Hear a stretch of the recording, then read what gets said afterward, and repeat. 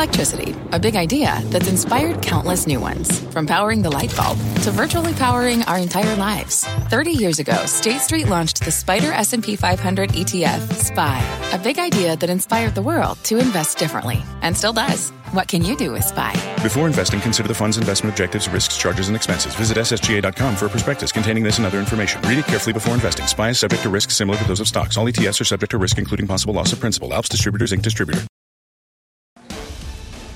Live from the NASDAQ market site in New York City's Times Square, this is Fast Money. I'm Melissa Lee. Tonight's trader lineup, Tim Seymour, Karen Feinerman, Guy Adami, and Mike Coe. Tonight on Fast, we are trading the China crackdown. Chinese tech stocks falling hard again today as Beijing tightens the screws. We're breaking down the full fallout, plus a builder breakdown. The home building stocks getting hammered. We'll tell you what happened for the first time in over a year that sent these stocks tumbling. And later, one of our traders chasing a big loser in today's pullback, why they're seeing real opportunity in this beaten down name. We start off with today's market action.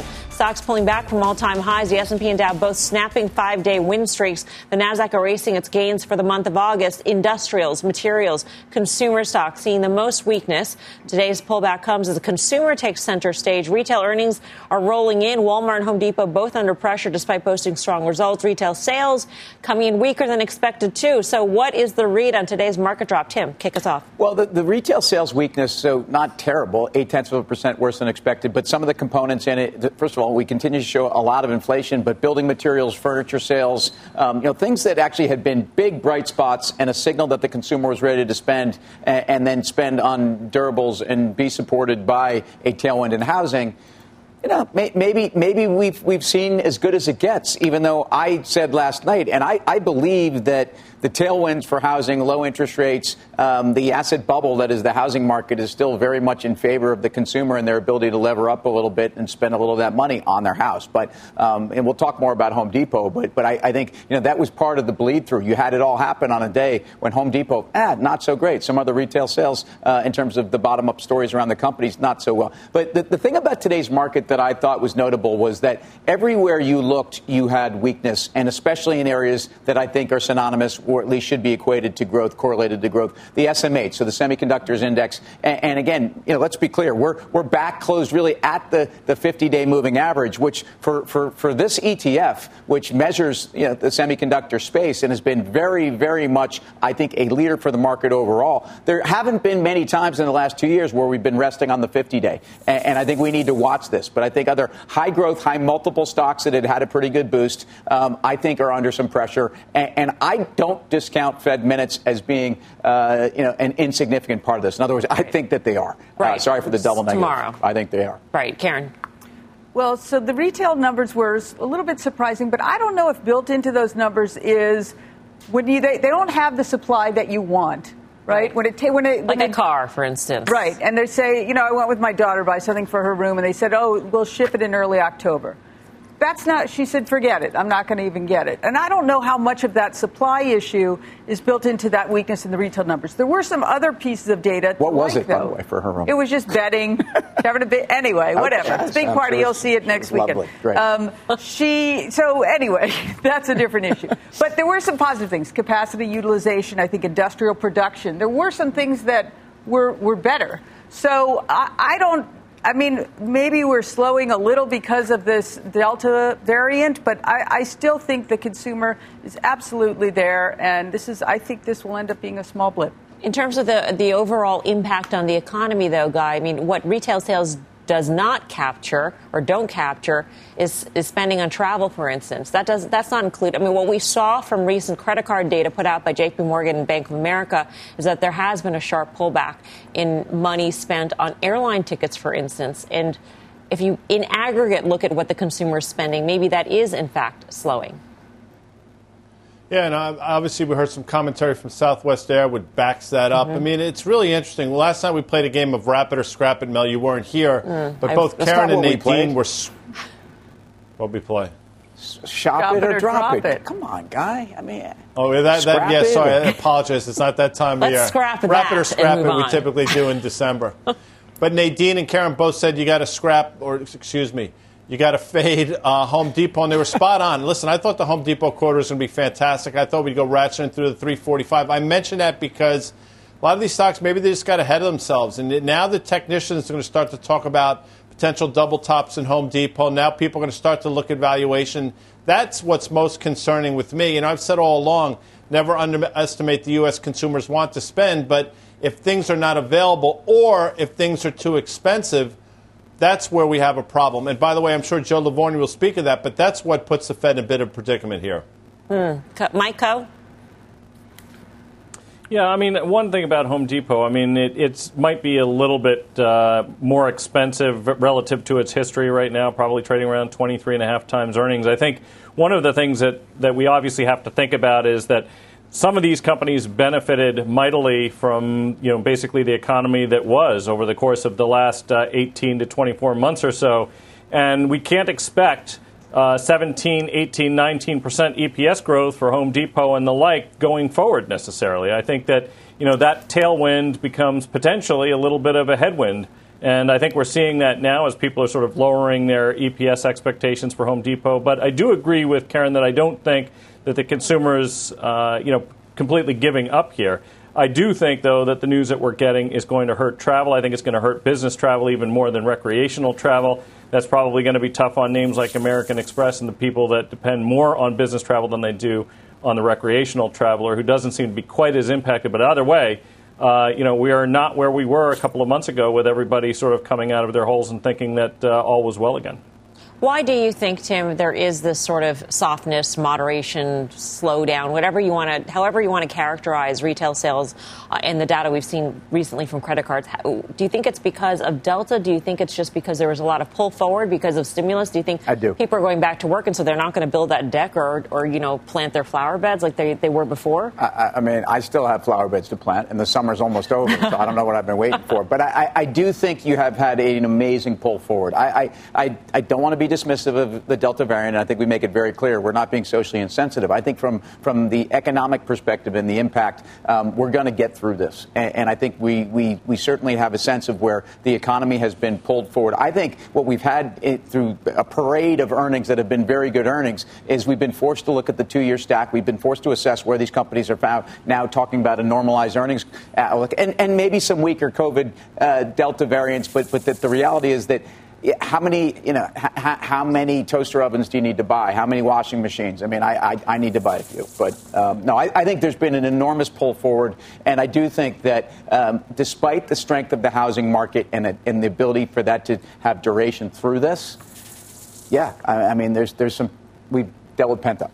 In terms of the impact on the economy and therefore the markets then, Guy, isn't that worse than the blip, or whatever you want to call it, the temporary nature of a Delta variant impact?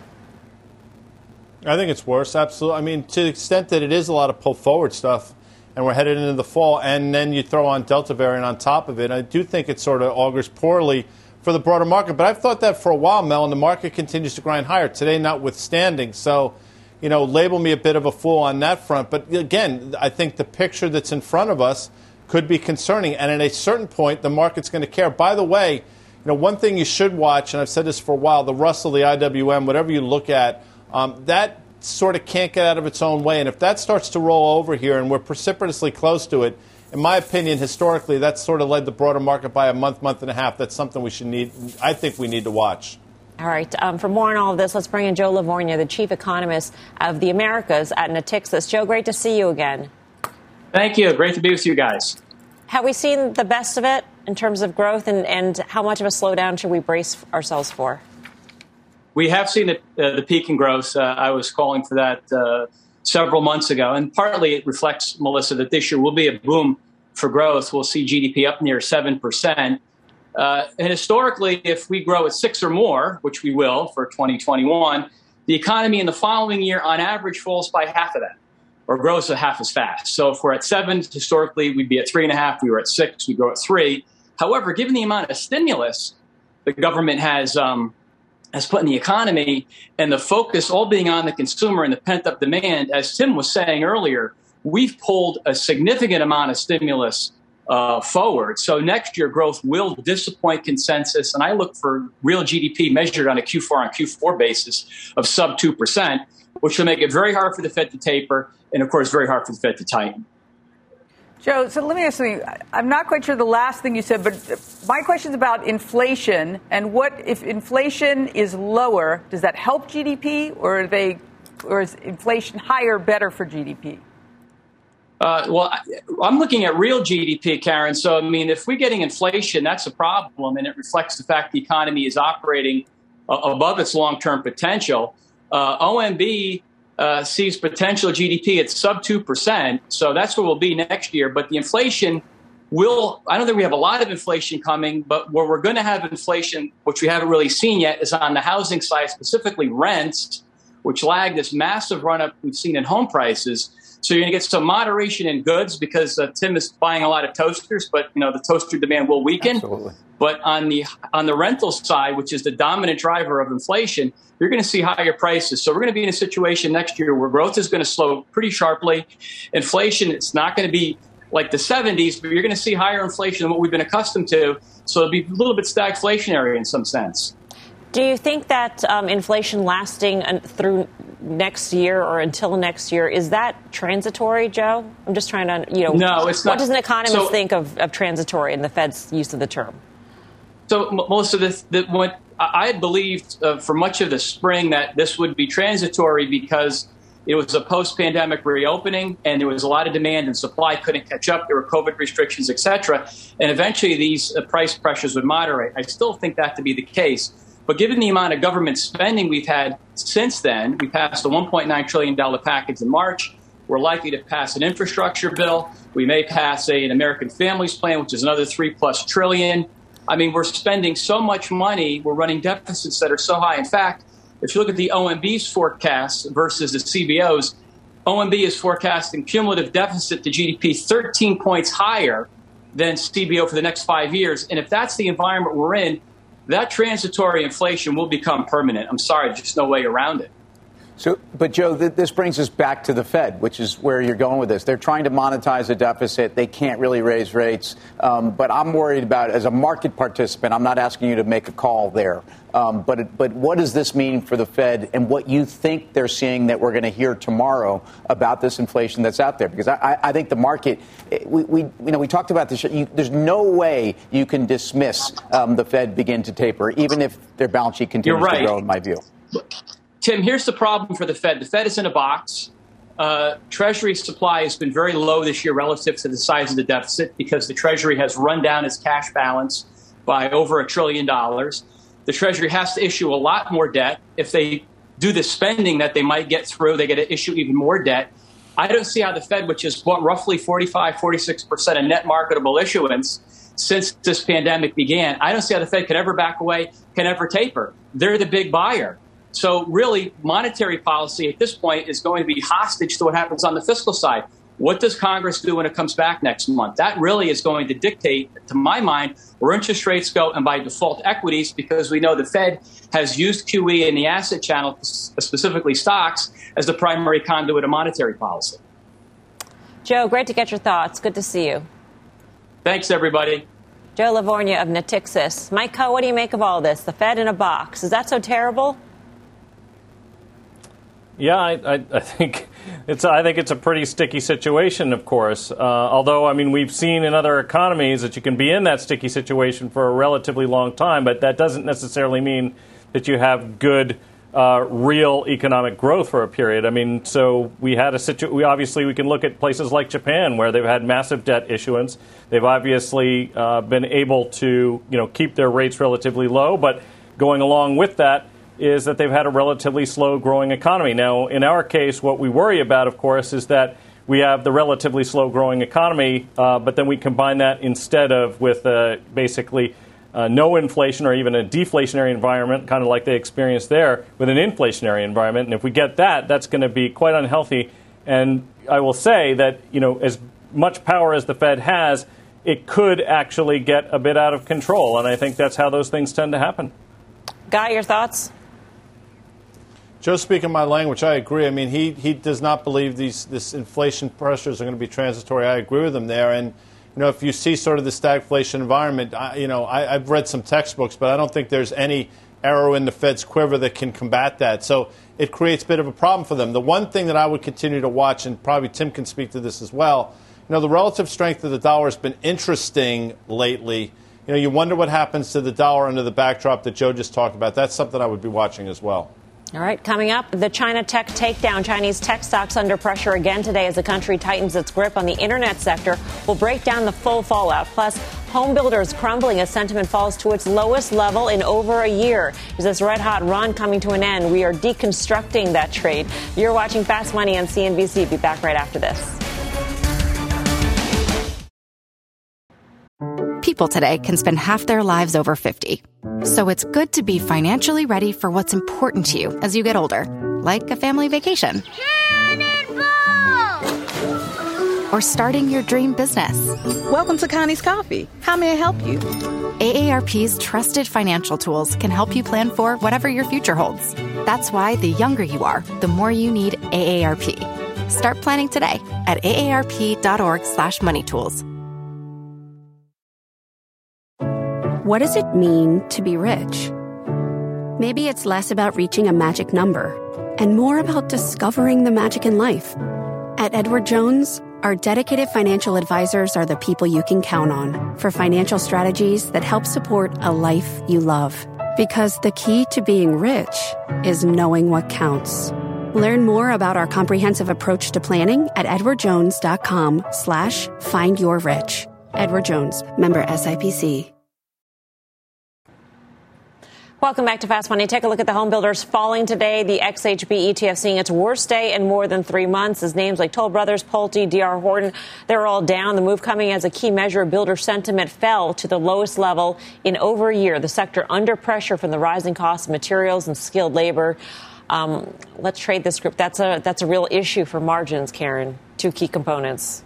Yes, well, labor and raw materials. Right. That is true. I think, though, that we're not entering this wildly offsides with supply, just, excess supply. So I think of this as somewhat short term. I don't think that this is the end of the demand for houses. So, I mean, they've had an enormous run. It's not shocking that they pulled back some. I look at the HGX, which is not just home builders, but, the Masco and other related things. And, that's down to it peaked at 500. I think it's like 470, high 470s. So I'm long. I have Home Depot. I have Lowe's. Not surprising that their earnings weren't good enough. I think we've seen that when expectations are really high. Did have a really good quarter. It didn't matter. But on Home Depot, it makes it look like, the building demand is still there. And so I think they'll be able to pass along prices. And as long as rates are low, which they are, that there'll still be demand for home building, for housing.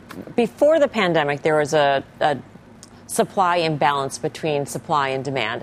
Right? There was much more demand than supply even then, and that's why the housing market was hot then. It only got hotter during the pandemic, guys. So maybe this decline, in builder sentiment, the lowest in over a year, maybe that makes sense.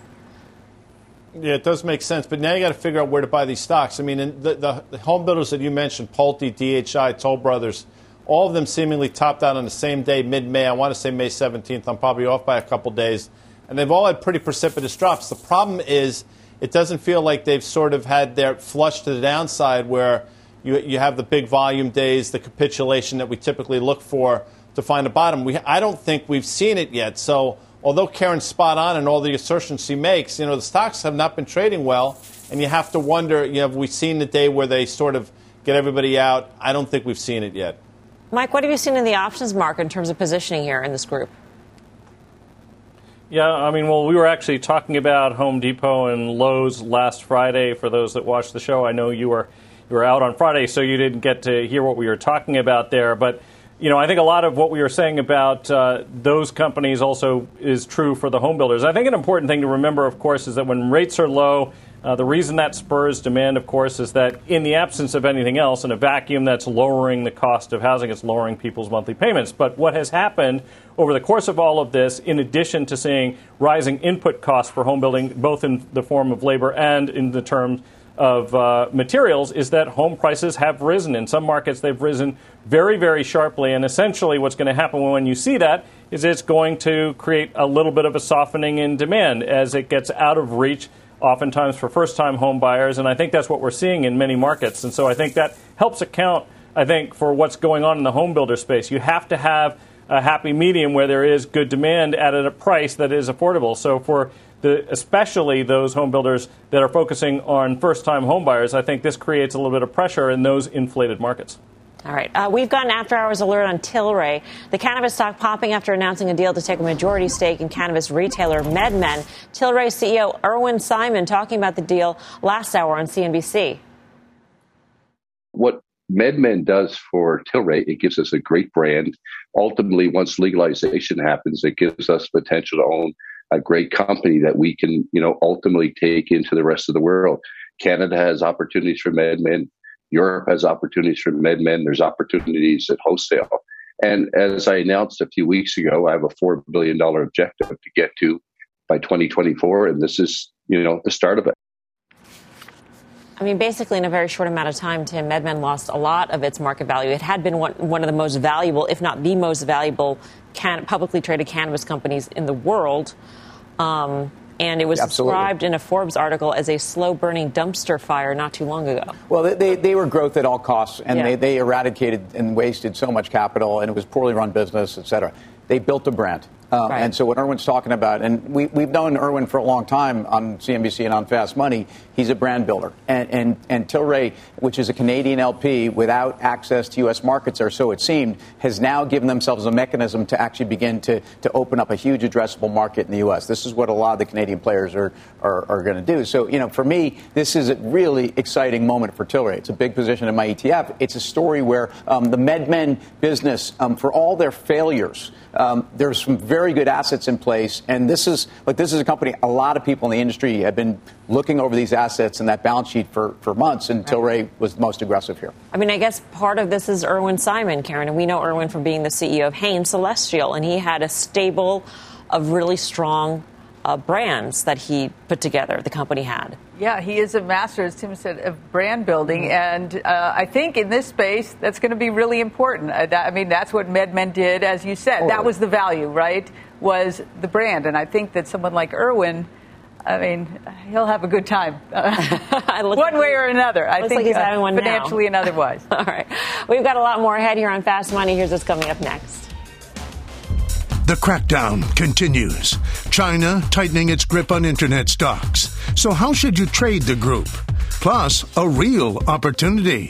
One name falling hard today, but that's not stopping Karen from snatching it up.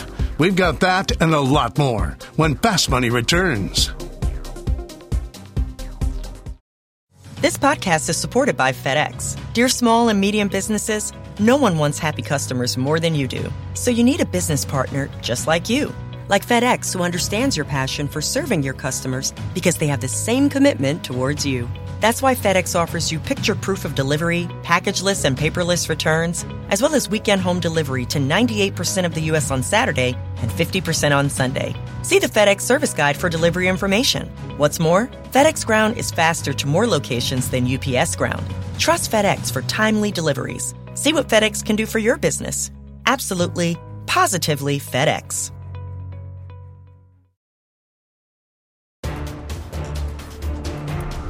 Welcome back to Fast Money. We're following new developments out of China. Chinese tech stocks under pressure once again today as regulators roll out new restrictions for the space. Eunice in Beijing with all the details. Eunice.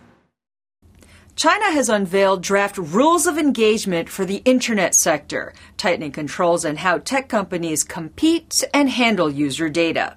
The market regulator says the move is meant to root out what Beijing considers unfair tactics, using algorithms to influence users' choices, creating fake reviews, offering cash incentives for positive ratings, or spreading misinformation about rivals. Separately, China announced regulations to protect its critical IT infrastructure. From September 1st, operators here need to conduct security reviews and yearly risk assessments and prioritize purchasing networking products and services deemed secure by Beijing. And according to corporate filings, the Chinese government has taken ownership stakes of TikTok owner ByteDance and China's version of Twitter, Weibo. Thank you, Eunice. Eunice Yoon in Beijing. Just when you thought it couldn't get worse, it gets worse, and then it gets worse again, and then it gets worse again, Tim. An algorithm is Big Brother, too, by the way. So this is where the Chinese government probably feels this is really uncomfortable for them because, ultimately that is what technology is supposed to do. It's supposed to basically track consumers' trends, what their interests are, what they want to be, pitched. And actually, a lot of consumers like that. But back to these stocks, and if you look at the K-Web ETF, which is essentially the Chinese internet sector, down 60% in 120 days, just as it was breaking out to all-time highs. The sadness for a guy that's been investing in emerging markets for 20 years is that EM, of which China is 43% of the index, was just starting to break to all-time highs. It took from basically pre-crisis, and a lot of people actually have been hit head-on by this bust. I don't think you can gauge and you can handicap the Chinese government at this point. And I think I kind of went. The last month is where I said enough's enough. I actually believe in these companies, but I don't believe in this environment, and I don't think it's going to change. At what point, Karen, do you say, a fundamental analysis doesn't apply to this situation? A couple weeks ago when I bought puts, and that's sort of, I'm like, okay, this is my risk, and they're in the money, so I will put that stock and have zero exposure. I agree with Tim. It's, I just can't get back in it. I feel like, all right, I've lost money there.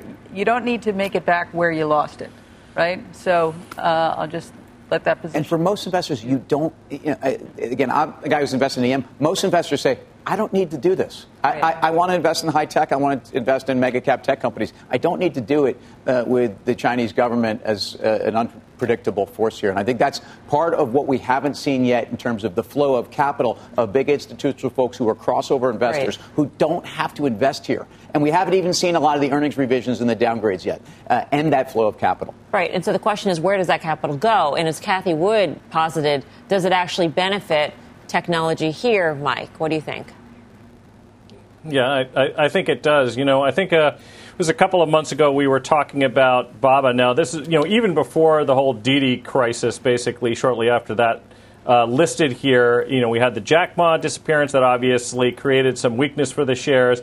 But, before it really sort of went from bad to worse, there was a thinking that Baba, with its growth rate, that we would emerge on the other side of this, and it was trading at an enormous discount. But you can't really say it's trading at a discount if you have no idea what the future looks like. I mean, that actually is part of fundamental analysis, right? We need to not just take a look at what has happened, but try to be thoughtful about what will happen. And the Chinese government is making that extremely difficult. And that capital has to flow somewhere. A lot of these Chinese companies right now are uninvestable. Now, does that help Kathy Wood's largest holding in the ARK ETF of Tesla at nearly 11%? I mean, obviously, Michael Burry doesn't agree with that. I'm not sure I would agree with it either, given the valuation. But I might take some of that money and put it into one of Tesla's competitors, perhaps one of the U.S. automakers. And I think that is one of the places that capital could and maybe should go. All right. I mean, saying that you can't use an algorithm, Guy, I mean, can you imagine if Amazon just randomly sent you stuff that you might be interested in based on nothing? I mean, because that's what an algorithm does. It will actually figure out, Guy, that you, for one, like 90s ties, and might send you some listings for them. Yeah, I appreciate that. I mean, it would be amazing if Amazon did that, because I've never bought anything on the internet, as you know. But I understand what you're saying, and it would make for a pretty interesting environment.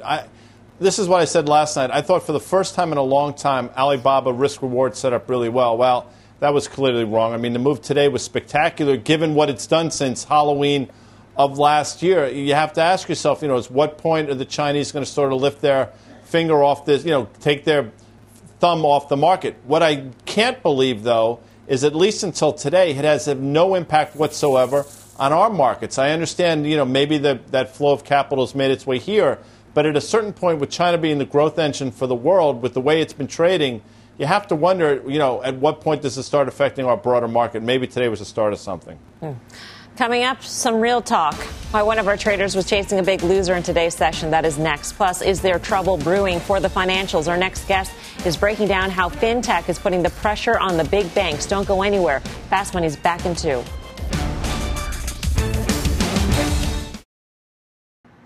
Welcome back to Fast Money. Shares of the Real getting slammed today. The luxury resellers now down 36% this year.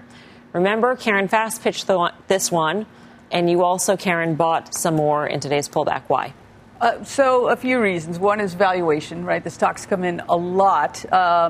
And the story to me hasn't really changed. I know there was some disappointment around earnings. I feel like it was the story delayed a little, but not at all denied. And so I really like the valuation. The one thing that I really liked was one of my favorite investors, Bill Miller, Value Partners, seeing their 13F last night. They added meaningfully to their position, and that was as of June 30. I would not be surprised if we see them adding more the next time they file a 13F, but we're not going to see that for a while. So to me, it's just a question of valuation. If you look at the enterprise value here, for them being the first mover in this space, $1 billion, 1 or 2 of enterprise value doesn't seem to me to be at all expensive. They did pretty much everything they said they would. They were a little light on the mix of merchandise that they sold, but to me, the story is still intact. I like it. I bought some here.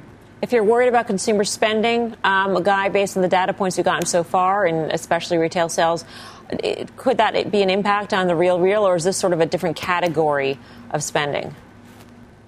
I actually can make an argument that maybe it works to their benefit. You know, as people looking for bargains, they would find the real. And this is sort of, well, I mean, Karen can speak to this more intelligently than I can, but I think it probably works for the higher-end consumer as well. What I will say is post-earnings, you had a bunch of analysts come out, and although they lowered price targets pretty much across the board, you're still seeing price targets anywhere from $20 to $35. So Karen makes a compelling argument on valuation. The stock just has not traded well at all now for quite some time. You just wonder if we've seen a capitulation or if that day is still ahead. Mike, is this a Holly Index stock? It is, if it was, then I would be behind Karen all the way. It isn't actually, as far as I know, for all of the purchases that show up at our house from time to time, none of them are coming from Real. I will say, this is sort of to Karen's point. I mean, obviously, this is early days for this company. And let's just say, for the sake of argument, that the revenue projections are intact. For that kind of growth, I would have to say that I agree that the enterprise value does look relatively reasonable here. So, some of the stuff that they sell may be a bargain, and perhaps the stock is too, but I might be looking for a little bit of a flush, as Guy was suggesting. Those bags or boxes or whatever the stuff comes in are flying in and out of my house. And the GMV growth that they projected for next year of 30%. We know there was a great environment for them in a world in the last 18 months where all trends on the internet were accelerated. But it doesn't take away from the business that's there now. If you look at the stock, by the way, too, I mean, the $12 level looks like a very interesting level based upon where the stock has found major support in the past. All right, coming up, one disruptive group may have big banks looking over their shoulders. Our next guest is breaking down why she says fintech is creeping up and putting pressure on the financials. That is next. Plus, NVIDIA dropping today as a chip maker gears up for earnings tomorrow. We'll tell you how options traders are plugging into this one. Fast Money's back in 2.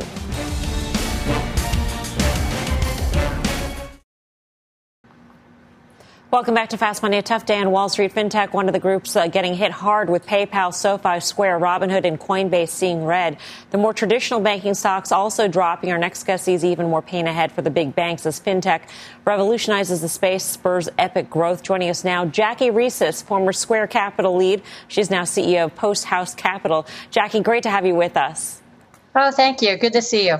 So you wrote this white paper about the disruption being forged by fintech, and that's really caught on fire, so to speak, in banking circles. And so, Jackie, I'm wondering, why do you think there's so much money being poured, VC money being poured into fintech these days? Why can't traditional banks do that from within with their balance sheets and massive assets? Yeah, great question. And today, the top 15 banks in the United States hold $13 trillion in assets. So the big banks hold huge balance sheets, and fintechs still custody their assets at these banks, and they have a role. But what you're seeing is a bifurcation of balance sheet infrastructure with traditional banks and fintechs becoming the consumer front end and the experience that customers want to use. And so you see this bifurcation into a high value trade and a low value trade. The customer front end is fast growth, highly profitable, balance sheet light, and has absolutely no legacy infrastructure. And so the business models between traditional banking and fintech are vastly different. Jackie, it's Karen. Thanks for being on. I understand what you're saying, but we're not there yet where, their back end is JP Morgan, all they do is back end. And we see vastly, vastly different valuations, right? And JP Morgan, for example, has 50 times as much assets under custody as a Robinhood. Yep. How is it that do you think this will continue, this valuation differential, that fintech gets a forever growth multiple and legacy gets a melting ice cube multiple? Look, today you see a massive amount of funding going into fintech. And so in the last 10 years, there's been a 10x increase into fintech, where in 2020 alone, you're seeing $20 billion invested in the asset class. And there's an incredible amount of invention. What you are seeing, and this is why there's a difference in the valuations, is the growth, the profits, agility on balance sheet, and no legacy. And so you have to look at the growth being achieved by the largest fintech players and be absolutely blown away by that levels of profitability and growth being achieved. And you contrast that with what you're seeing at the traditional banks with low single-digit growth. And I think there's just a vastly different way that they're operating and growing their businesses. Who do you think is the most likely takeout candidate, Jackie, in fintech? Well, I don't know who's a likely fintech takeout candidate, because these companies have achieved pretty significant scale at the top end. The companies that I see that are incredibly well positioned, and frankly, most of them have eclipsed the market cap of some of the largest banks today, are Shopify, Square, PayPal. And when we see Stripe go public, I think Stripe will have a comparable market cap when it goes public as well. They're just incredible platforms and have customers that love them. They execute well and great product market fit. So who in legacy banking, if anyone, Jackie, should be looking over their shoulder at some of these relative upstarts thinking, you know what, in 10 years or however long, they might be eating my lunch? Is there anybody like that, you think? Everyone in legacy banking should be looking over their shoulder and asking themselves, what are they deploying from a technology point of view that their customers love? And they should go back to first principles and say, do my customers love what we are doing? And if they don't, they should figure out how to build better products that customers love, have high NPS scores, and show the growth comparable to what we're seeing in fintech. I think if these banks aren't disrupting themselves, someone else is going to do it for them. Jackie, it's Karen. One last question, since I know you're a disruptor at Square Capital from the very beginning. What would you say to Jamie Dimon right now? What should he do? Oh, well, I think it's kind of easy. I think he should be buying a large-scale fintech so that he can disrupt JP Morgan from the inside out. I think if he doesn't do it, someone else will. And I think he's got to let that fintech run on its own and not screw it up. That's what I would do if I were in his shoes. I would love for somebody to tell Jamie Dimon not to screw anything up. Jackie, great to see you. Thank you. Thank you. Jackie Reeses. Tim, what do you think? I think if you look at the technology leapfrog also around the world that's going on, so many people that are underbanked. I mean, fintech and is going to grow even faster globally, and the opportunity outside of this country. And I realize we tend to get very focused on the money center banks here, but I think these companies that have been mentioned today, the SoFis, the Squares, and PayPal. PayPal had I think built a major foundation in Latin America before they even really did as much here, or at least that was part of the complementary growth. So agree. I think the global opportunity for these companies is even greater than what we talk about here. Guy, of course, Karen has to ask what her boyfriend should be doing to survive this fintech disruption. But in your view, JP Morgan or Square here? It's interesting. Well, first of all, you should drop the restraining order against Karen, number one. Number two, given the choice between the two, I think Square still has the most growth potential and is a more interesting company. I mean, you can make an argument that JP Morgan, where they're trading in terms of price to tangible book, is getting a little ahead of itself. With that said, not that I'm looking to play a game of would you rather, but I'll add SoFi into that mix, and I think there's a really compelling argument out there that somebody for $15 billion can bring in SoFi and then have an Anthony Noto on their bench who could be the potential heir apparent of one of these banks. So that's where I would look at. That's been out there for sure. Coming up, NVIDIA getting crunched today as the chip maker gears up to report earnings. We've got your setup into that print when Fast Money returns.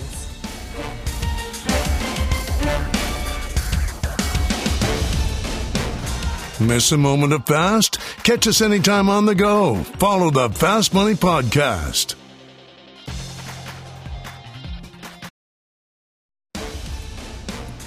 Welcome back. Here's a sneak peek at the Kramer Cam. Jim is talking with the CEO of Roblox. Catch the full exclusive interview at the top of the hour on Mad Money. All right, check out shares of NVIDIA falling more than 2% as tech tumbled in today's session. The chipmaker reports earnings tomorrow after the bell. So, Mike Coe, what's the setup? Yeah, so taking a look at the options activity that we're seeing in NVIDIA, we did see calls outpacing puts by about 2-to-1, although I should point out that that's actually been about the average over the course of the last couple of weeks or so, and the semiconductors did, in fact, top out almost 2 weeks ago. Right now, the options market is implying a move of about 5.4%. That's pretty much in line with the 5% or so that the stock has averaged over the last 8 quarters. And the most active options were the 200 strike calls that expire this coming Friday. We saw over 18,000 of those trade for over $3 a contract. So buyers of those calls are obviously betting that the earnings news could be good. But I would point out that those most active options contracts, the average trade size was just 4 contracts. So that was largely retail flows. On the institutional side, somewhat less sanguine. Where we were seeing some activity was the September 180 puts, actually. So it seems like there's a little bit of a split between how retail and institutional market participants are positioning themselves going into the event. And, of course, we do have another full trading day to examine in terms of options flows tomorrow. Yeah. Guy, whose side would you be on? It's interesting. We've seen NVIDIA obviously have huge moves. We've seen over the course of the last few years a couple times where they report and it's an absolute disaster. I think what you're hoping for is that move down to 180 that Mike just talked about. That was a recent low. That would set up really well in terms of risk-reward. But the name that we've talked about forever is AMD. That had a heroic move to 122. And then the name that confuses me to no end is Taiwan Semi. And somebody has to explain to me why that has traded so miserably since February. 108.5 is a critical level for that to hold. Tim? I think it's a combination of part of it's an EM asset class dynamic. I think actually they've been thrown around with EM. They're big weighting in the EEM and the VWO with the 2 big ETFs. I think you've gotten to a place where whether you believe Intel is slowly turning that Titanic or not, they're certainly going after Taiwan Semi. And although they're not there in the short run, look, the valuation on the company, not cheap. It's had an enormous run. And I think it more or less mirrors that semiconductor index, which is it's underperformed it. But I still think you have a case here where there is an argument that people are concerned about the longer-term growth here. Good thing we have an emerging market specialist in the House. I mean, it's every once in a while it comes in handy. There's certain moments. It really does. All right. For more options action, be sure to tune into the full show Friday, 5:30 p.m. Eastern Time. Up next, going for gold, the $50 million mystery around Palantir that had us scratching our heads today. We will explain when Fast Money returns.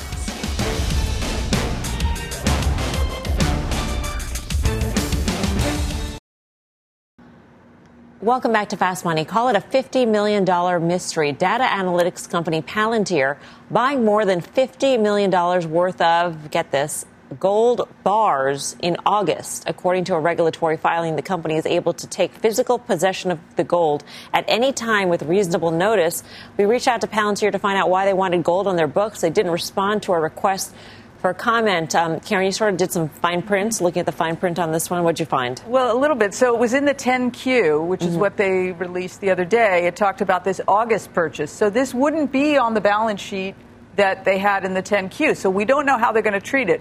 Remember, we talked about Bitcoin and how it would be treated on Tesla's balance sheet and that it would be at the fluctuation down. They would have to mark it down, but not up. I don't know if that would be the same here. I don't recall ever seeing this, except for maybe a gold-related company, and that would be a raw material or a work in process or inventory or something.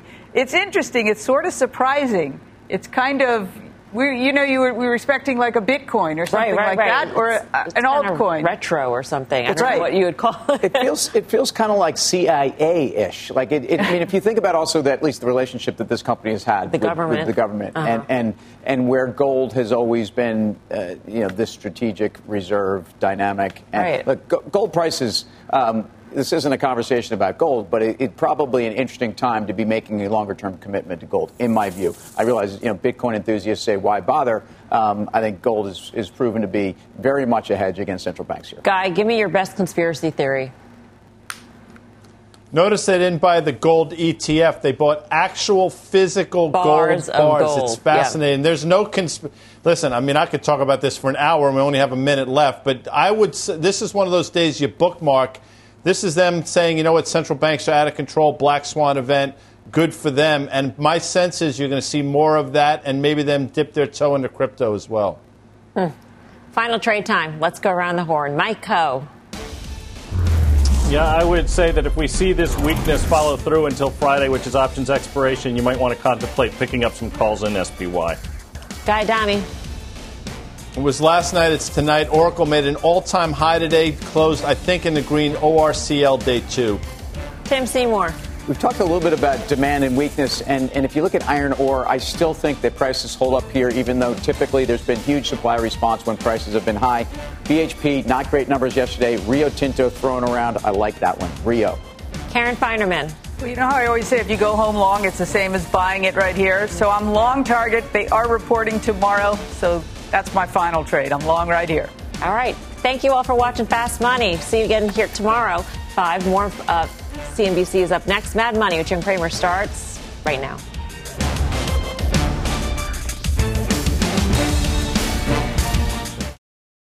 You seek the key, but first, you must learn the ways of precision, craft, and performance with Acura's all-electric ZDX. With a premium Bang & Olufsen sound system up to a 313-mile range and a Type S variant with an estimated 500 horsepower, the ZDX is their most powerful SUV yet. Unlock the energy when you visit Acura.com to order yours today.